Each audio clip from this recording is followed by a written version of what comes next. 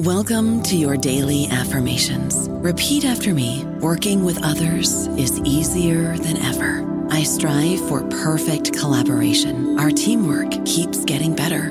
Yeah, affirmations are great, but Monday.com can really get you the teamwork you desire. Work together easily and share files, updates, data, and just about anything you want all in one platform.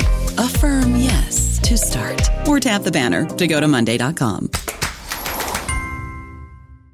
Hello, it is Ryan, and I was on a flight the other day playing one of my favorite social spin slot games on ChumbaCasino.com. I looked over at the person sitting next to me, and you know what they were doing? They were also playing Chumba Casino. Coincidence? I think not. Everybody's loving having fun with it. Chumba Casino is home to hundreds of casino-style games that you can play for free anytime, anywhere, even at 30,000 feet. So sign up now at ChumbaCasino.com to claim your free welcome bonus. That's ChumbaCasino.com and live the Chumba life. No purchase necessary. VGW. Void where prohibited by law. See terms and conditions. 18+. Hello, everybody. This is Marshall Poe. I'm the editor of the New Books Network, and I'd like to tell you that we have a new and improved website. It has two new features that we think you'll love. One of them is a vastly improved search engine, so that when you type in keywords, you'll get a bunch of episodes really quick. The other is the ability to create a listener account. And in that listener account, you can save episodes for later listening. So you can create a kind of listening list. We think these features are neat, and we think you'll enjoy them. Please visit the site today. Welcome to the New Books Network. Hello and welcome to New Books in Economics, a channel of the New Books Network podcast. My name is Utsav Saxena and I am a host for this channel. So today I'm very happy to be joined by author Brett Scott to talk about his latest book, Cloud Money: Cash, Cards, Crypto, and the War for Our Wallets, which was released earlier this year. So Brett, as I just found out, let me welcome you back to this podcast. Great to be back. It's been a while since I was here. I think the last time it was 2013. I was on the network. Right. So was this after you released your previous book, A Heretic's Guide to Finance? I think that's what it was called, right? The Heretic's Guide to Global Finance was my first book. Yeah, back in 2013. So yeah, great to be back. Great. Okay, let's start by you telling us a little bit about yourself, your academic background, your professional background, what you've done, and after which we'll talk about the book. Sure. Let me try and give a short version of that. I'm come from South Africa. So I grew up in South Africa. My parents are Zimbabwean. So I've spent a lot of time in Southern Africa growing up. But I studied anthropology and history at university. And was very interested in economic anthropology. And, economic anthropology has quite I don't want to say a battle, but at least a sort of certain amount of tension with the economics discipline historically, because they sort of start from like quite different positions. Often economic anthropology is sort of looking at a lot of pre-capitalist groups and groups that don't necessarily rely on exchange, like overt monetary exchange and stuff like that. So there's a lot of interesting dynamics between economic anthropology versus economics. That's my sort of background. But then I actually also have a kind of an anthropological impulse in life more generally. So actually, I went and joined the financial sector after university, partly out of just a desire to explore the financial system, because I came from quite a critical sort of political background, but found that I didn't really understand enough about the financial system that I was often critiquing. So I actually went and worked in finance, I went and worked in derivative contracts in the midst of the financial crisis at a brokerage firm. So I have a bunch of experience in sort of like exotic derivatives in high finance, as it were, which isn't necessarily like actually very useful knowledge for everyday life, but it's very like niche knowledge. But it was quite useful for me to sort of explore and understand the dynamics of big finance and what's going on in these big investment banks and funds and all these kind of things. So I worked for a couple of years on that, and then I was commissioned to write this book, The Heretic's Guide to Global Finance, which was basically a guide to high finance for activists and people who are like civil society, should we say, people who are interested in challenging or like wanting to understand what was going on. And that was around 2013 that came out. And then ever since then, I kind of worked a lot on alternative finance, so looking at models of how do you change the banking sector, how do you change currencies, these kind of things. So alternative forms of finance. And that often took me into the orbit of the tech industry, because there's a lot of people in the sort of fintech world, financial technology, who perceived themselves to be doing a kind of alternative finance or democratizing the financial sector. So I often got sort of drawn to the sort of the tech world, but I became very critical of the fintech world and the sort of narratives that would go around. And actually, Cloud Money, which my latest book is kind of looking at it's taking a critical view on the fintech sector. And actually, what I'm arguing is that actually what we're seeing right now is big tech and big finance, if you sort of zoom out at a global scale, are trying to fuse and are actually crushing the cash system, the physical cash system in the process. So I guess Cloud Money is coming out of my explorations of many years of, exploring the dynamics of monetary systems, how they're reported on, and so on. And so, that's a very basic background. I see. Thank you for that. So a quick note to our listeners, actually. So one of the most unique parts, I think personally, of this book is that it's not necessarily the subject matter itself, in the sense that you have, a plethora of books written on, digital money and cryptocurrency and so on. But the way that Brett sort of approaches that from his anthropological background, which is why, I sort of asked this question in the first place. Okay, so this brings me to my first question about your book, which is that, so at what point did you so you've mentioned that you were working in high finance, right? Something like that, around the time of the financial crisis of 2008. So at what point of time did you sort of start thinking more deeply about the monetary system as opposed to just the financial system?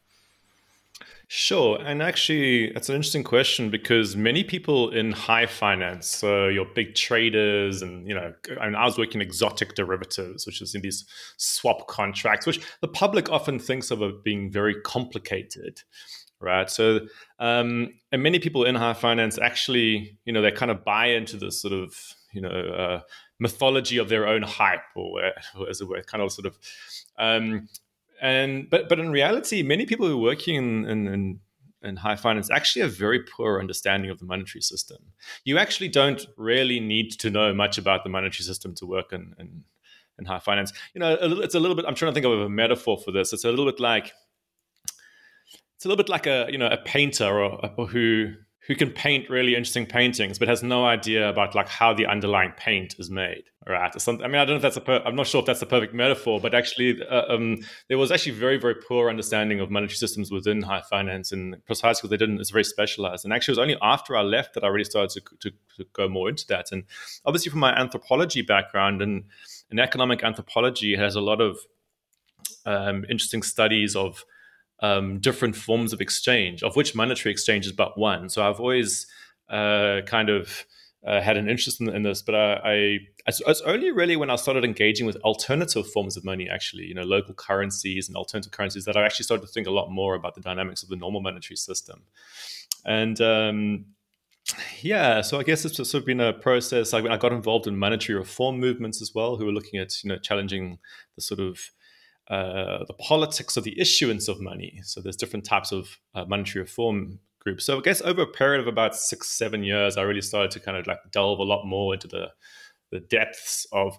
And again, if you're looking at finance more broadly, finance is often built upon the monetary system.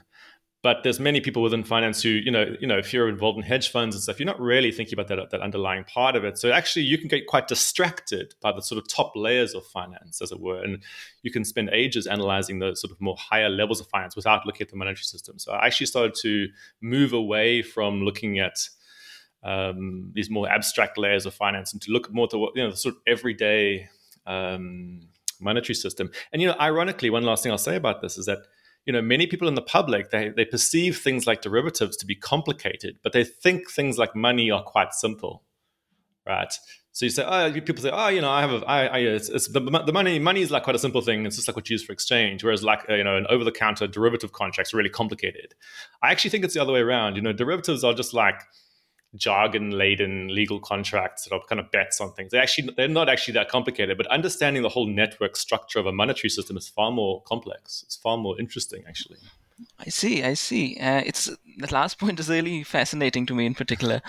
Okay, so building on this, so talking about our global monetary system as a whole, who do you think the main players are in this system? and how would you describe them? Sure. Sure. Let me just quickly make one little sort of meta point, should I say. In a lot of sort of traditional speaking about economies, when people are asked about what money is, they often recite this functions of money approach. They just sort of they list these functions, and I really can't stand this approach. I find it like the whole incredibly store of money imprecise. And everything, right? Yeah, the whole like store of value, means of exchange, unit of account. I find it like an incredibly vague and sort of like meaningless way of describing monetary systems. And the functions of money approach can be contrasted to the structure of money approach. So by this I mean, if I'm describing anything in the world, I can describe it by its functions or by its structure. So for example, if I'm looking at a chair, I could, if I'm using a functional description, I could say something like the chair is a thing to sit on, all right? Or a thing to stand on, potentially, right? But actually, there's many, many structures in the world that you can do that. I mean, I can sit on, a car. I could sit on a volcano. I can sit on many things, right? So actually, if you truly want to describe a chair, you've got to simultaneously describe a structure and how it achieves the functions, right? Because actually, there's many different structures that have overlapping functions in the world. So, right, so I'll say the unique features of a chair, it has a particular sort of known structure, and this tends to be used for the act of sitting, right? And actually, with the monetary system, it's very strange. People often sit in this realm where they just only describe the functions and then just neglect to describe any actual structure of how it achieves those functions, and if those truly are the actual functions of that system. All right. So I often argue that the functions of money approach is the kind of way of disguising the actual politics of money and the structures there. So, and you can have different structures of money over time, but the current structure that we have is a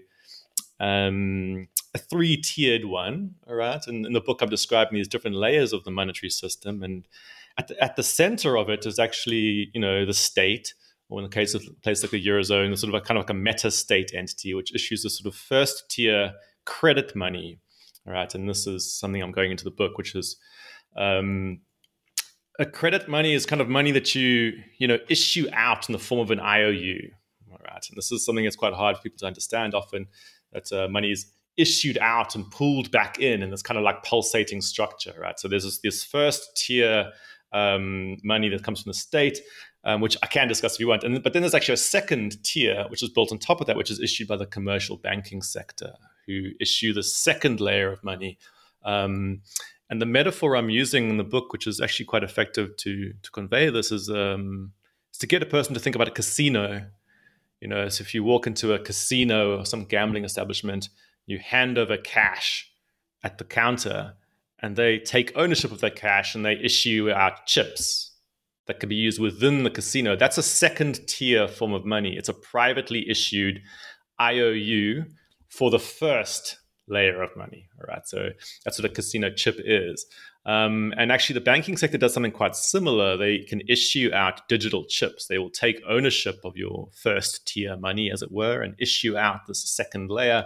And so if you look at your bank account or your app or something and you're seeing numbers there, you're seeing basically those are these second tier promises, digital chips, as it were, issued out. But then any number of players can build on top of that. So PayPal, for example, can come along and say, we'll take your second tier chips and issue you third tier chips. So what we call the monetary system right now, so for example, the US dollar, let's take it as a prime example. The US dollar is actually at least 3 different currencies with the same name, issued by different players, right? The US state, the US banking sector, players like PayPal, they're all issuing dollars at different and that are chained together. And what's called the cashless society is often a situation where you're moved away from the first layer of money and pushed into the second and third. All right, so you're pushed into using these corporate and bank issued digital chips, as it were, or digital money, which is altering the sort of politics and structure of the monetary system. I see. And, I think perhaps the most fascinating part about that your description is the fact that, in our sort of regular understanding of what money is, we think all of this is, all of this technically does constitute money, but we think of these, bank chips, state chips, and, sort of fintech chips on top of that to be identical, whereas you say that they are not, right? They're not the same. They're not synonymous with each other. No, there are different forms. I mean, they're related and much like you might call them symbiotic potentially. But that doesn't mean there are different forms of money with different issuers. But for example, a second tier, let's call it a casino chip issued by the banking sector. But let's call them digital chips issued by the banking sector.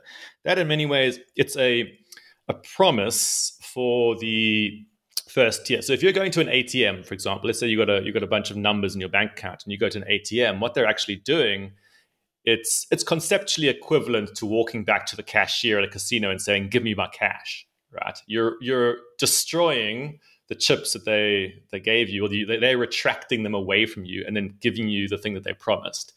All right. So. And so in many ways, the banking, the digital money that we see in our bank accounts is predicated upon access to cash because they're actually psychologically linked to that. Many people only trust that second part of the monetary system because they believe it can be redeemed back for state money. Much like you only trust a casino chip because you believe it can be redeemed back for cash at the cashier. The key difference, of course, between the banking sector and casinos, though, is banks have the ability to issue far more of these digital chips than they have in state money. This is sometimes called fractional reserve banking, but probably more accurately referred to as credit creation of money. And banks basically do this when they're issuing loans. They issue out. I mean, this is quite a technical process, but large parts of the money supply are formed when they are issuing loans or creating loans, and they issue money in the process, or they issue those chips in the process in order to obtain those loans. And there's a lot of there are different forms, but they tethered together and linked together. And in one of the sort of terrible ways that cashless society is often framed is as some kind of upgrade, all right, to the cash system. So they say, oh, well, these are, digital money is just basically the same as cash, but just like a more upgraded version. And it's not an upgrade, all right? It's these are systems that are linked together, and they actually can't really, that second system can't operate without access to the first. Right? So it's... I see. And you also say in the book, and maybe perhaps not in these exact words, that there's a war on cash going on right now, right? So just very briefly, because you've already alluded to this in a way, but who are the players who are sort of waging this war, and why are they doing so? Sure. I mean, what's called a cashless society is basically a kind of privatization a full privatization of the monetary system, or already we largely in many societies already have large parts of the money system controlled by the banking sector rather than the state. But what's happening here is the players that stand to gain most from the so-called cashless society is the banking sector itself, because it forms it has the underlying infrastructure, or the underlying account infrastructure. The digital money system is based upon the banking sector. So the banking sector itself is very pro cashless society. I mean, for example, Bank of America's CEOs openly comes out and says things like, "We want a cashless society, and we have more to gain than everybody else from a cashless society because we're going to get ever more fees and data." All right. And we control the underlying infrastructure. That's why we want it. It's a commercial play, right? But then, of course, players like Visa and MasterCard, or in India, it'd be players like Paytm and so on, all these different types of players that are, Paytm is slightly different, but let's just take Visa and MasterCard. They specialize in basically telling the banks who to move, which accounts to move money between, right? So for Visa and MasterCard, it's very simple. I mean, every cash transaction is a transaction they don't make any money from, right? And this applies to all card networks, all right? And of course, there's different card networks around the world that are doing this. And so those players, but then the fintech world is another player, because the fintech is about automating finance, right? So, and you basically cannot automate non-digital money. Right. So if you're running, for example, a fintech platform that does automated loan issuance, something like that, or automated insurance claims, you basically can't. It's very hard for you to operate with a cash system, because cash is offline, cash is human, peer-to-peer type system. And if you're wanting to automate everything, you are ideologically against the cash system. All right. So many fintech players place themselves in alliance with the banking sector and Visa, MasterCard, etc., because they're operating, like they're aiming for the same thing. And with that comes big tech companies as well, because actually big tech companies have the same thing. You can't create giant tech platforms with cash.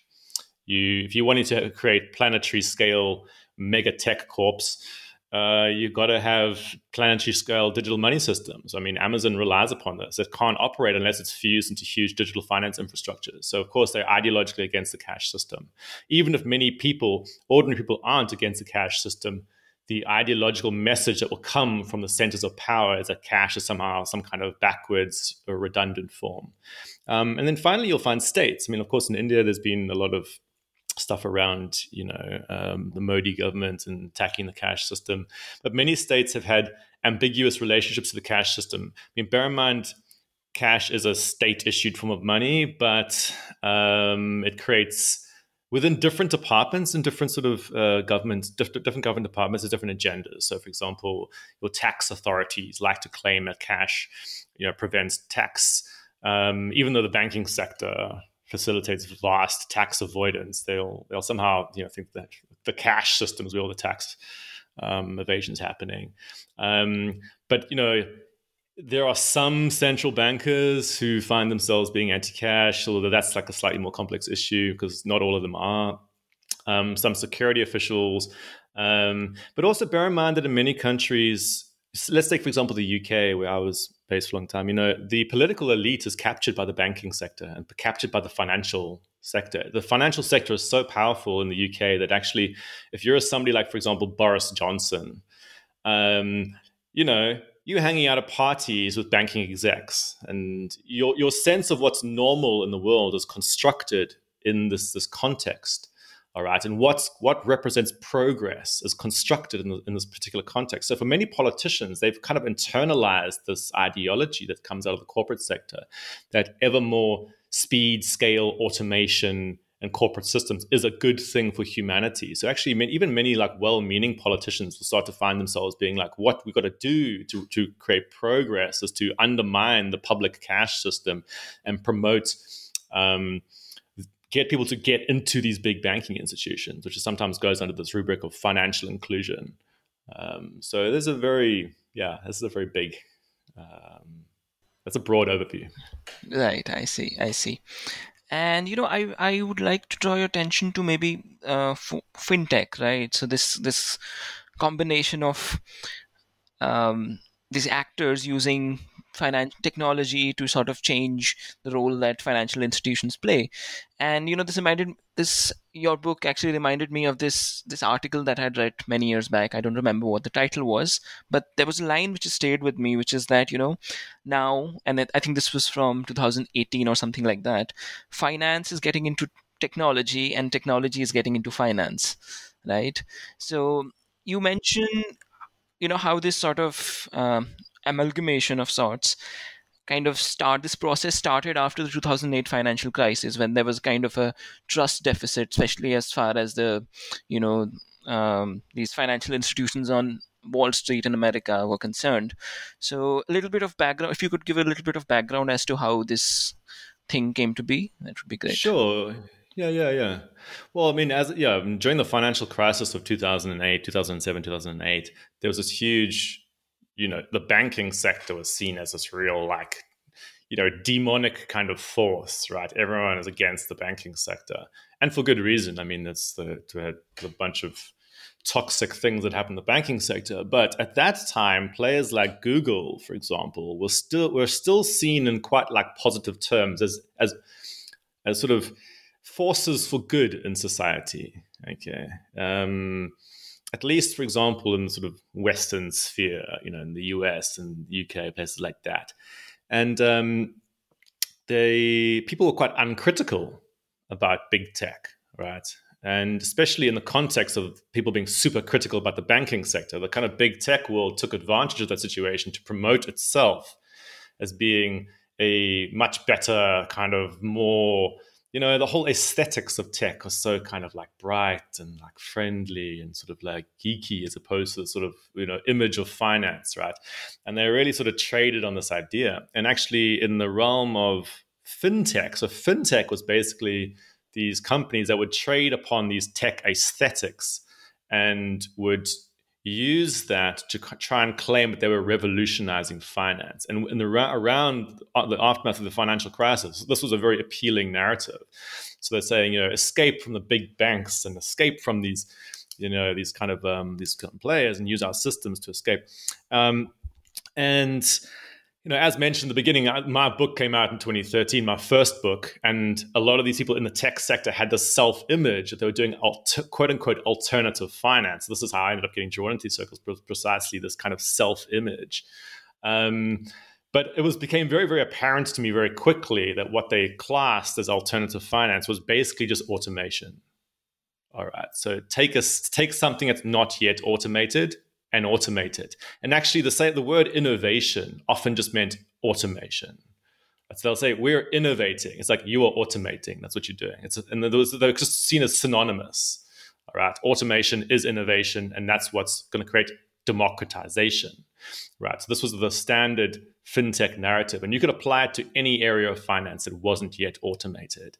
All right, so for example, you could do it to loan applications, to service staff, you could apply this automation anywhere in the financial sector, right? And the great claim to democratization was basically that through automation, you could lower costs.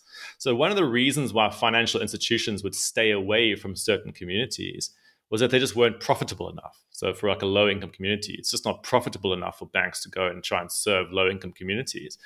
But they become more profitable if you can automate the interactions with those people. So right, say, okay, you just use your app to contact us. Don't try to come into our branch. If you lower the costs of serving the people, suddenly they become, relatively speaking, more profitable in a kind of profit calculation, and suddenly it would open up access to these people, which was then again called financial inclusion, and this kind of positive spin. But really, it's about how do you absorb people into institutions that otherwise find them unprofitable. All right, and that's what it really is. And many fintech companies specialize in doing that. And bear in mind, if you're running a big bank, it's a huge institution, and actually, often big institutions are fairly slow on new R&D and this kind of stuff. And it often suits them to outsource that to these startups initially, all right? So, bear in mind, if you're sitting in the boardroom of a bank and you have many different things you have to discuss, you've got, for example, if you're sitting in Bank of America, you got, hey, what's going to happen if we get exposed to massive geopolitical risk from, Russia's invasion of Ukraine? All right. This is the kind of thing that these bank execs are having to think about. They're not always thinking about, what does our app look like? All right. That's but one of many things they have to think about. Whereas if you're running a 20-person startup, you can solely focus on these very niche things, like how do we create a good user experience on this app, right? And really, if that 20-person startup was within a corporation, it would be a single division that specialized in building apps. But what often happens with these startups is that they initially start outside the corporate sector, funded by VCs and angel investors, and then they later get absorbed in to the financial sector. So they get sort of tacked on to the banking sector as they get bought up or acquired. And often the VCs will require that. They'll say, you have to exit. We have to exit our investment by selling you to some big bank that's going to do this. And actually, I was just in London recently. I saw a perfect example of this, which is back in around, 2013, 2014 or so, there's this group called Nutmeg, which is doing automated investment management. And they had all these adverts in the London Underground which said, don't trust the bankers. Right? They literally had these things, don't trust the bankers was their big thing, right? And they had all these we're this friendly automated investment company, like robo-advisor kind of thing. I went back recently, and now underneath the little Nutmeg advert, it says a JP Morgan company, all right? They've been absorbed into JP Morgan as a division now, right? So basically what happened there is, in reality, they were doing outsourced R&D for the banking sector funded by VCs, and they've now been incorporated in. And this happens to so many fintechs, and really most fintechs can't survive unless they do get absorbed into these big companies, right? And so really the fintech sector can be seen as the sort of leading edge of how you expand the power of the financial sector. And I don't want to say that there's not any good things that come from this. I mean, sometimes there are some good things from this, but when you got to kind of step away from all the revolutionary rhetoric and realize that what's often happening is they're trying to expand these existing financial systems. And there's very little space for kind of alternative fintech, non-corporate fintech, all right? That often just doesn't get reported on, doesn't get...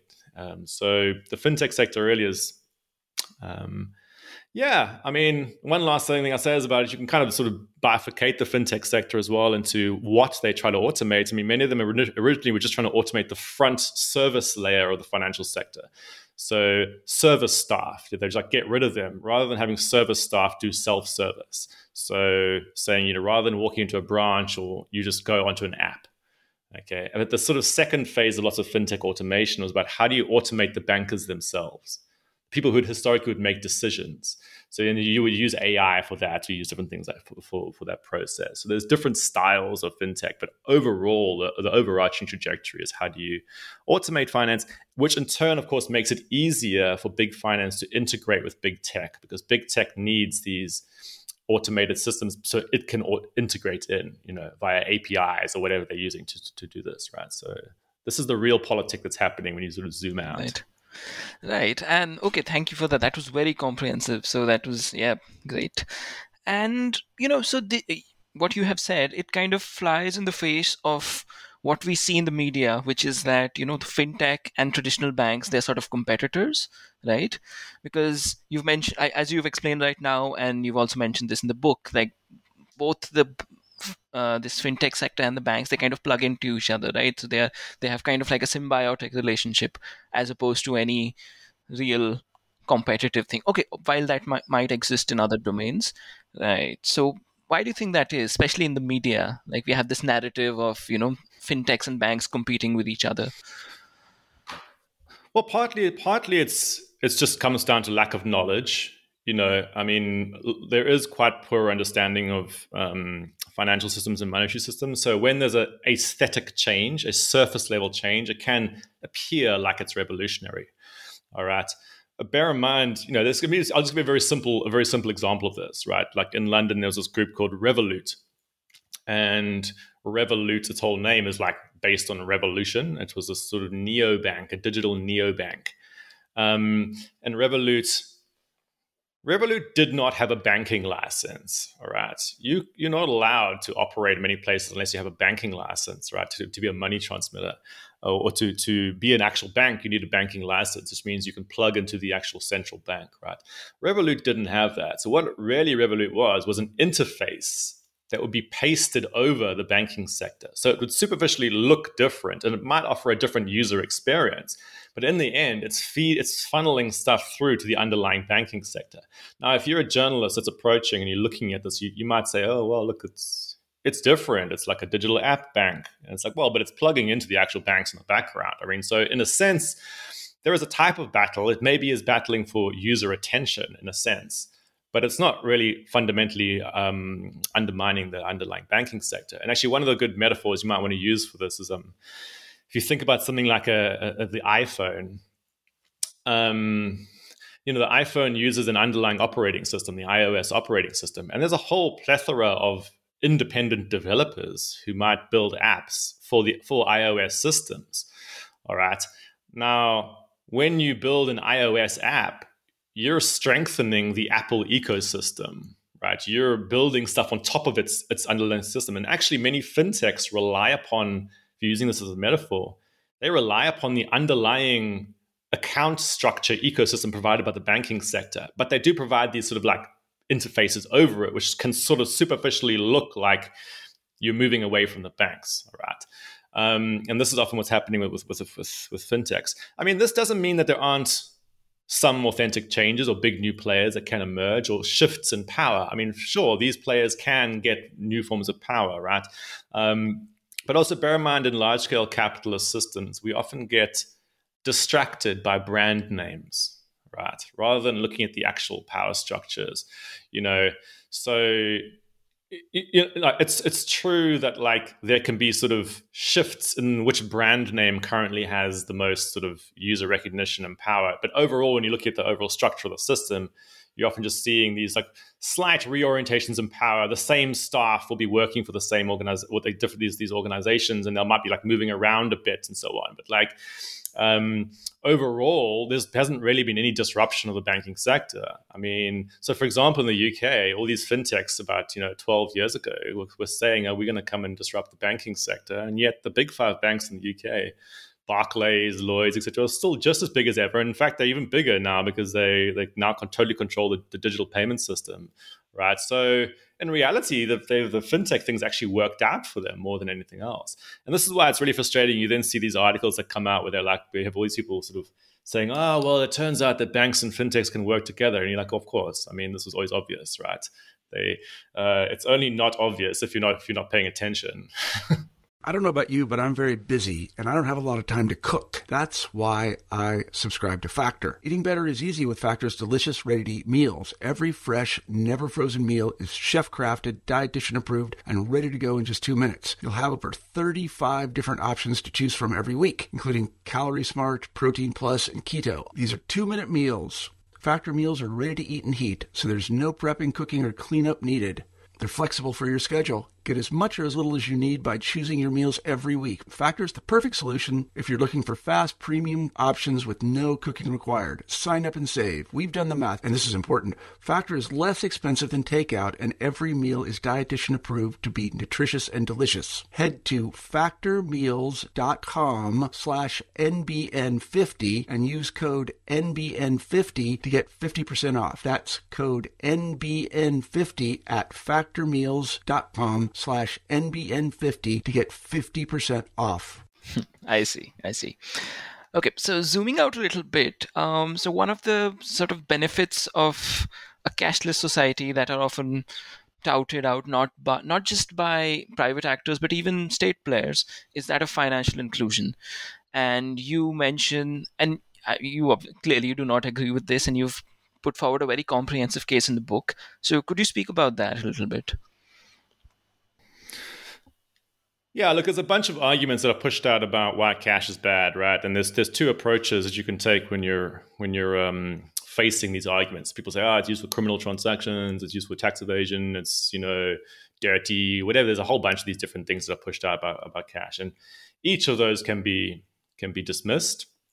For example, digital systems are massively used for cybercrime. Accounts are always hacked.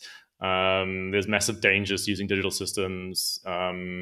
Having your wallet taken from you when you lose, like a little bit of money is not as bad as having your entire digital account drained.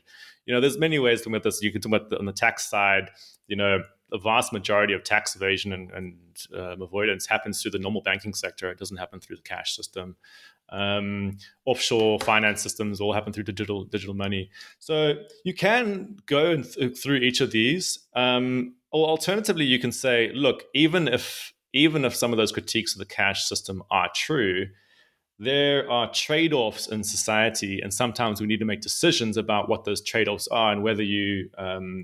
So the cash system in particular is highly important for resilience of monetary systems. If you want to have a resilient monetary system, you want the cash system, and I can explain why. If you want to have a system that preserves elements of privacy, it's super important. Otherwise, you can get full surveillance, which is very difficult if you're especially in places that have democratic deficits. It's also highly has massive problems of exclusion when you push people away from the cash system, because not everybody wants to be onboarded into the banking sector, and not everybody can either. So you have huge exclusion problems. All right, so it's fine. Let's say you're a person who said, well, I think if we get rid of the cash system, we're going to deal with certain forms of crime. It's like, okay, well, maybe you might partially solve that problem. Probably not, but let's hypothetically say you partially solve some of that. Now you've created huge resilience problems for your monetary system, huge exclusion problems. And a whole bunch of a potential surveillance nightmare. All right. Now, on net, that's not a great thing. Now, this whole issue about digital payments being good for inclusion is very, very dubious, because actually the cash system is the thing that's the most inclusive form of payment in society, in the sense that, you don't need any account to use the cash system. It's completely non-judgmental. It's not based on having to get an institution to agree to serve you. All right. And actually, one of the best metaphors we're using when talking about the cash system is, it's often presented as being the horse cart of payments. By the payments industry likes to present cash as some sort of old, outdated form. Whereas I say, no, it's actually far more like the bicycle of payments, right? The bicycle is an older and simpler form than something like a car. But the bicycle is incredibly useful. And if you get rid of bicycles in the society of cars, you're going to have huge problems. All right. It creates resilience, diversity. And actually, it's actually like the public bicycle system of payments versus the private Uber of payments, which is something like the normal apps. Now, and again, there's no need to have a battle between these. You can actually have both of these existing. You could be a person, let's think about transport. You could be a person who actually likes Uber, but that doesn't mean you want bicycles removed. You actually can like both. So being pro-cash doesn't mean you have to be anti-digital, all right? It's about resilience and diversity in the monetary system. And but often what the digital payments industry, the actual industry that benefits from promoting, demonizing cash, what they try to say is that if you are pro-digital, you have to be anti-cash.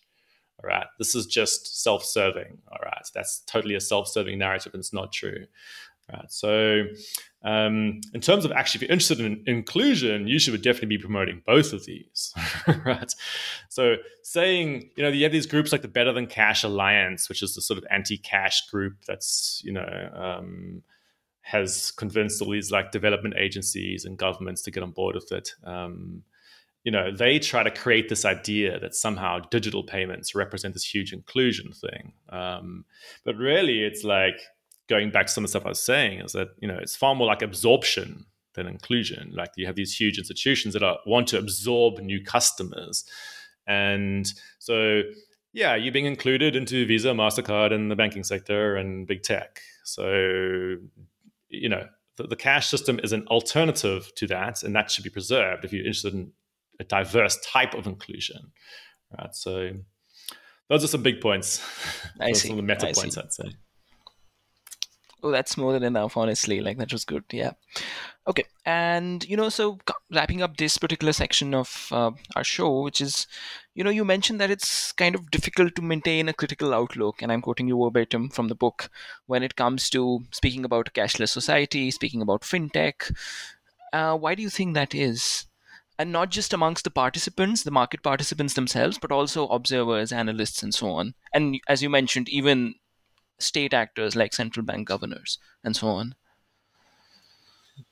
Yeah, sure. There's different reasons for this. On the one hand, the thing about the cash system is often it's a public system, so it doesn't have any like venture capital backers who are constantly pushing up marketing about it.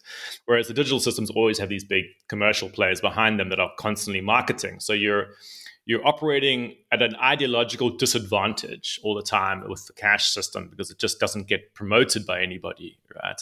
Even though it's super crucial for over half the world's population, the cash system. It's far more important than many of the digital payment systems, and yet it's presented as if it's just somehow like dead, right? Which is completely not true, but ideologically, all the messaging is against it, right? So even people who are quite critical about thinking about economic systems will often be totally oblivious to this. They often just take it as self-apparent that, oh yeah, the cash system will disappear, and that's obviously progress. And they've never really thought beyond that, or why they think that, right? So I do a lot of this analysis around sort of the concept of hegemony, or hegemony, depending on how you say it, and in the original sense of the term, and the term actually comes from this Antonio Gramsci, who's this critical theorist from Italy, who is saying, in large-scale economic systems, we're in sort of traditional sort of, let's say, old sort of like Marxists and left-wing thinkers would always be like talking about how these like, nefarious corporations were sort of like exploiting people. And there's always this idea that it was done through force of some kind, right? That, you have these big powerful institutions that are dominating you. But actually, Gramsci was saying, a large part of how this power actually works is through ideas and through subtle cultural processes. So in particular, the ideal form of power is when you get people to internalize the norms of one interest group and believe that it's in the interests of everybody. All right. So when you start to say things like, well, cashless society is inevitable, it's just progress, actually, that ideology is most in the interests of big tech and big finance, right? But you might channel it through yourself, believing that it's for the good of everybody, right? That's a classic example of a hegemonic thought structure, right? And many people don't even realize that they think this. They're just sort of stuck in these systems and they don't really know where these belief systems come from. And if you're operating in that environment, it's incredibly hard because you're... for example, if people's sort of thought systems have been polluted like this, when they're making decisions, they'll often make decisions that act in the interests of powerful players. So they might even find themselves choosing to use these systems, or they might experience themselves as choosing, and yet the choice might not actually be emanating from within themselves. It could be coming from some much broader social power process, right? But they might experience themselves. So they say, hey, well, but we're the ones driving this, right? When in reality it's coming from the top down. And lots of the messaging that you'll find around this issue, you'll always find it presented as a bottom-up issue. These journalists will say, well, consumers are all turning towards this because everybody just naturally sees that they want this, and it's driven by customer demand, right? And corporate execs will always mirror this thing. You'll never ever find them talking about their power interests. They'll always frame everything in terms of customers, right? Everything is, apparently driven by the small person in an economy. But really what's often happening in large-scale interdependent economic systems is that large conglomerations of oligopoly players are the ones that actually set the direction of travel and pull everybody else along with them, slowly but surely, right? And that's what's happening when you see this shift to the so-called cashless society, is that's where that process is playing out in society, but people might internalize a belief that somehow it's driven by them, right? And that's a very hard thing to convey to people because it often sort of challenges. It's quite a difficult concept to understand. But yeah, and so it's quite lonely work when you're trying to sort of point this stuff out. And I'm sure you must also be, you must be accused by some people that you are robbing people of their agency, that this is what they want, right? So, but as you mentioned, it's a much more like very, very complicated tale. So, well, of course, it depends. Yeah. And I realize that, but you think about it in sort of very typical mainstream economics, it has this highly apolitical way of speaking about choice.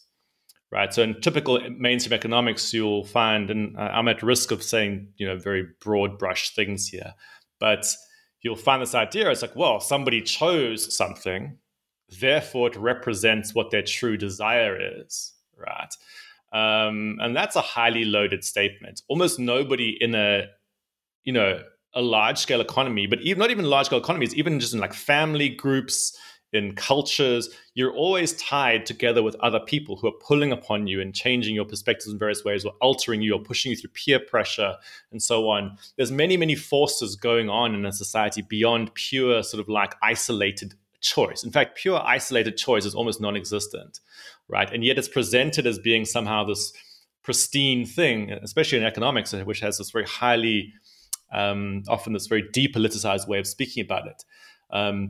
But if the actual human experience of choice is something very, very different. And, I use this idea in the book, and I'll try to keep this short here, but there's a difference between active choice and passive choice, all right? So, or active process and passive. So for example, I'm a guitarist, and when I'm trying to buy a new guitar, it's a very active process. It's a big decision, right? I go and I sit and I look at things. I look at the Fender Jaguar guitar in the music shop, and I sit there angsting about it for a long time. And when I finally hand over money for that thing, it's a real big process. I'm saying, okay, I'm finally really making this choice, right? Now, that's a very active process.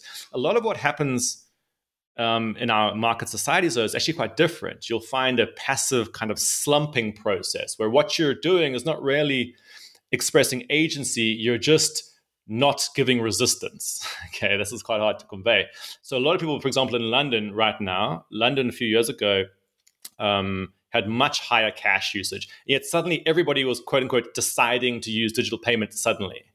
all right, in the last couple of years. Now, how did that actually happen? Well, it's a network chain reaction effect where everybody saw everybody else around them and were getting all these signals, and they basically just fell into it, right? It was passive. It wasn't an active process at all, right? And this happens with many technologies. You just fall into them and you sort of slump into them, right? And that's actually well documented in anthropology, how sort of social conventions form and how these processes happen. But it's often glossed over in market economics.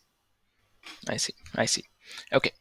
Coming to maybe the final part of our conversation here, I would say, okay, now you've been involved with the crypto movement from, I think it's very infancy, I think back in the early 2000s, right? Where you mentioned in the book that you tried to make use of Bitcoin to pay a roommate or something like that back in 2013.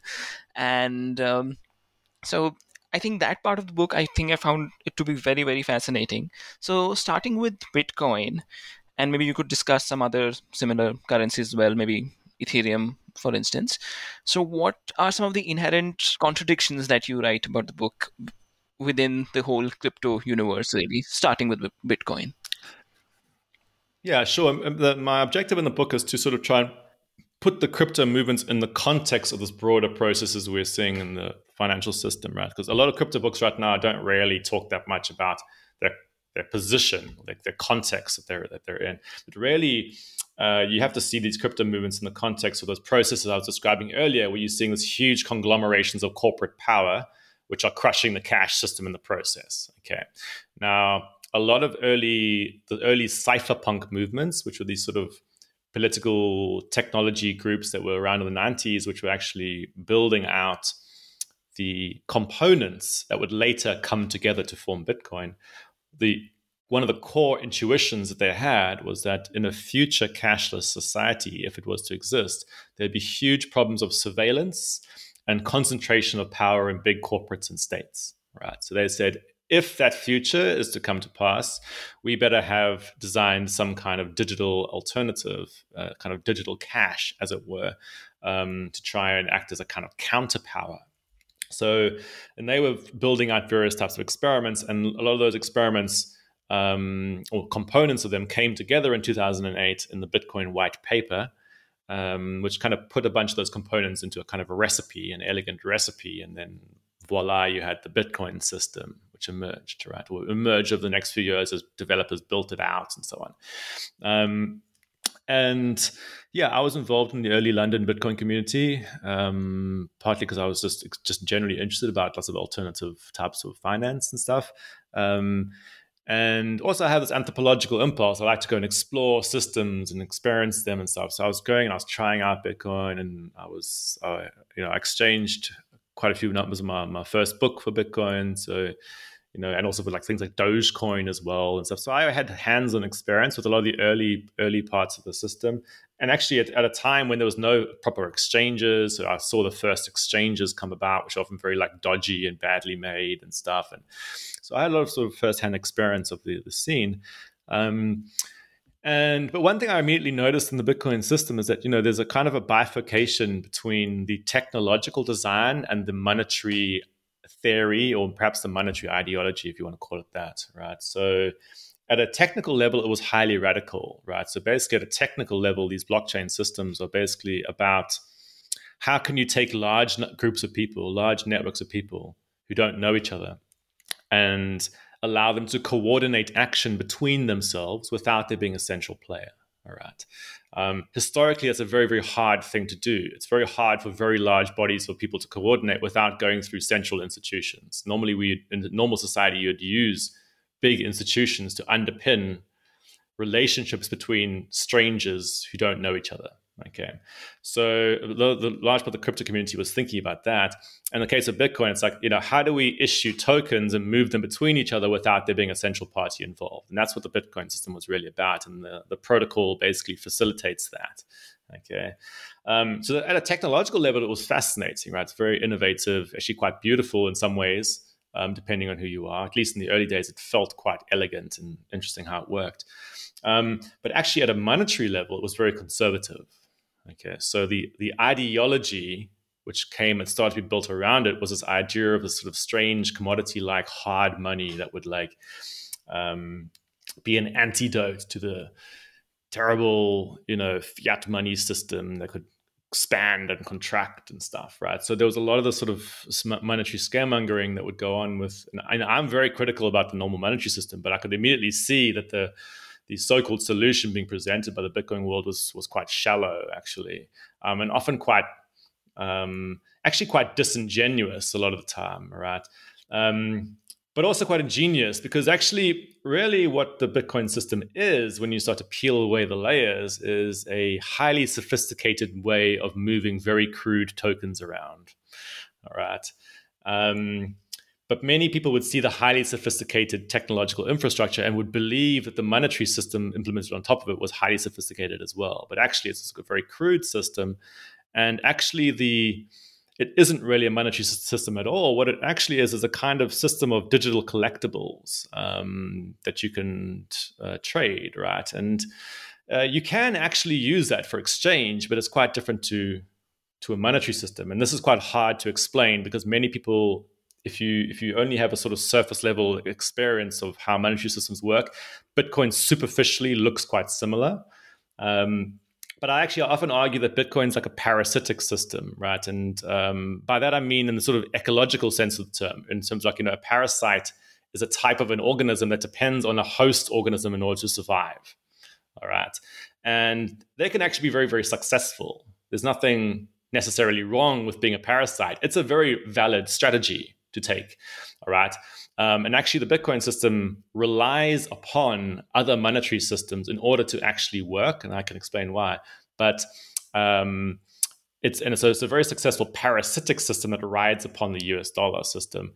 But the self-image of the Bitcoin community believes that somehow it's this like predator that's going to destroy the dollar system. But really, it relies upon it.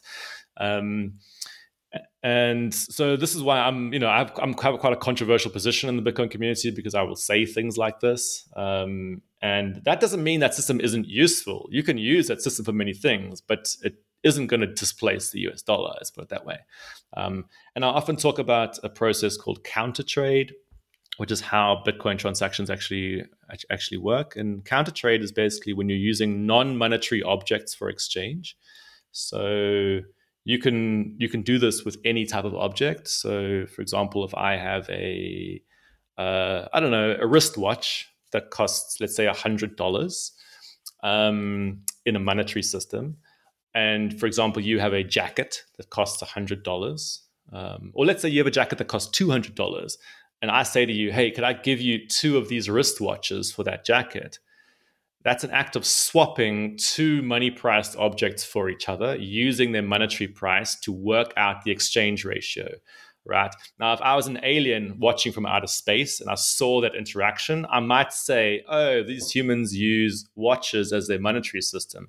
But what I'll be missing is what was actually happening was 2 separate monetary transactions that were canceling each other out, all right? Because what I was actually doing was I was selling you the watches for $200 and then passing you the $200 back to buy your jacket.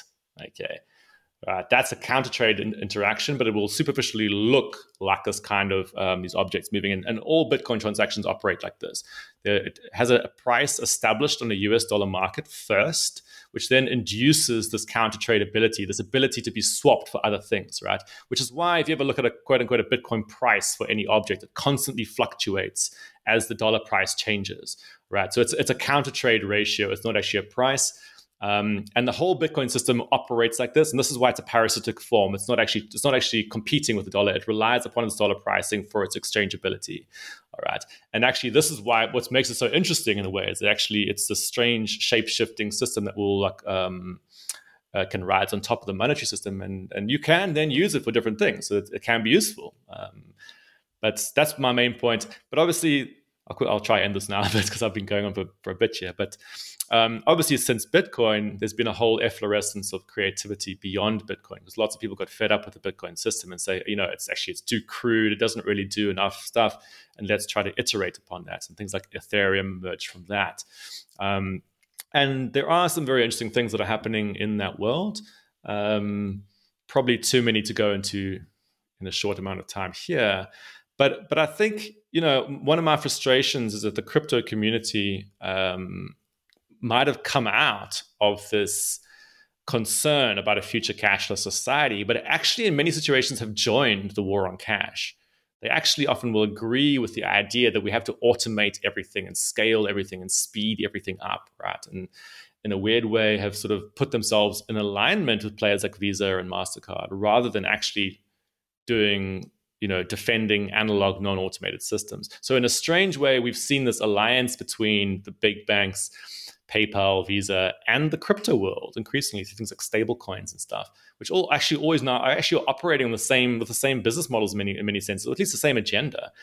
And they're all actually against the cash system, which increasingly is like the most countercultural form of payment we actually have, in the sense that it doesn't go along with the grain of the corporate profit optimizing tendency. So this is a hard thing to convey, So it's a lonely position, right? Because it's sort of so I'd like other people to join me in this position.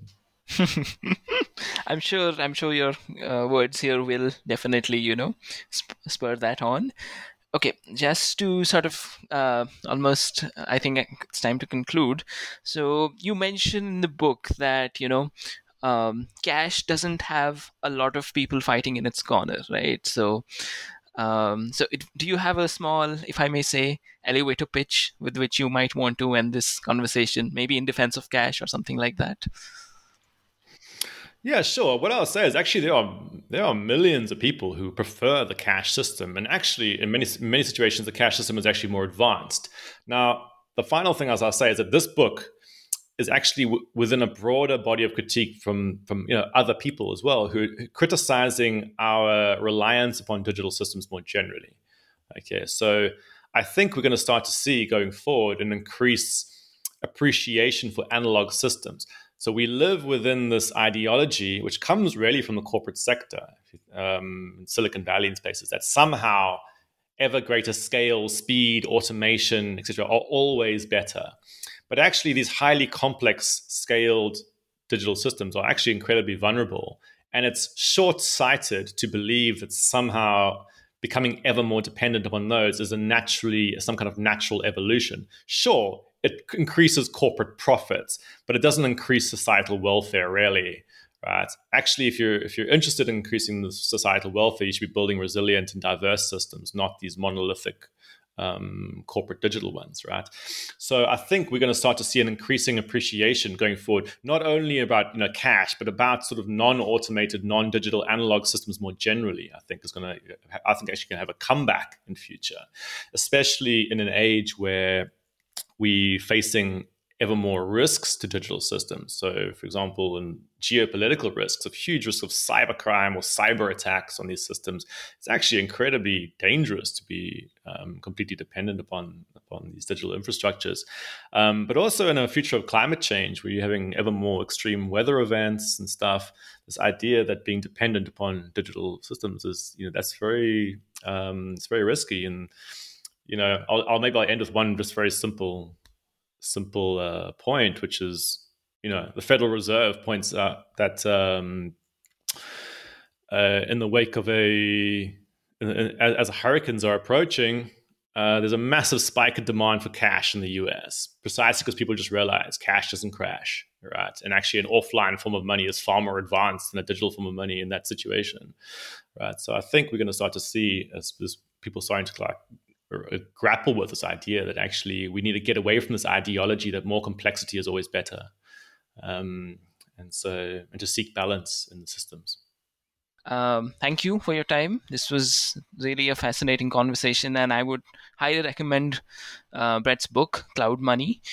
And so my guest today has been Brett Scott, and we spoke about his latest book, Cloud Money, Cash, Cards, Crypto, and the War for Our Wallets, published by Penguin Books. Thank you for listening. Thanks a lot.